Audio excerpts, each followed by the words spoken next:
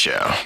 The big announcement is unfortunately that the fight with the Bagel, whatever he is, will not be happening because I have a trial that's going on, and my attorneys have informed me that I have a duty and obligation to prepare for that trial and be responsible to properly be ready for this trial that's been going on in the litigation, for 7 years. So the timing just didn't work, and again, I'm sorry to say that I can't.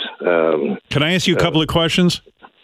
Sure, ask you. First of all, what happened to fun, Lenny? Number one, I mean, you're very serious today. Well, secondly, it's serious because we're playing for real money here, right? And 7 years of my life has been involved here in Pierce Bainbridge, my law firm. Who are you suing and why?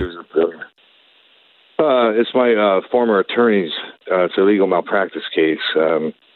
As you know, I'm a man of the people, and so attorneys, when they don't do their job and they're negligent, then they have to be held accountable.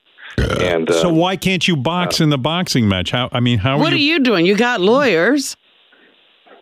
Well, I just follow my lawyer's advice. My lawyers tell me what to do, and as I said, my lawyers have. This is something that I didn't.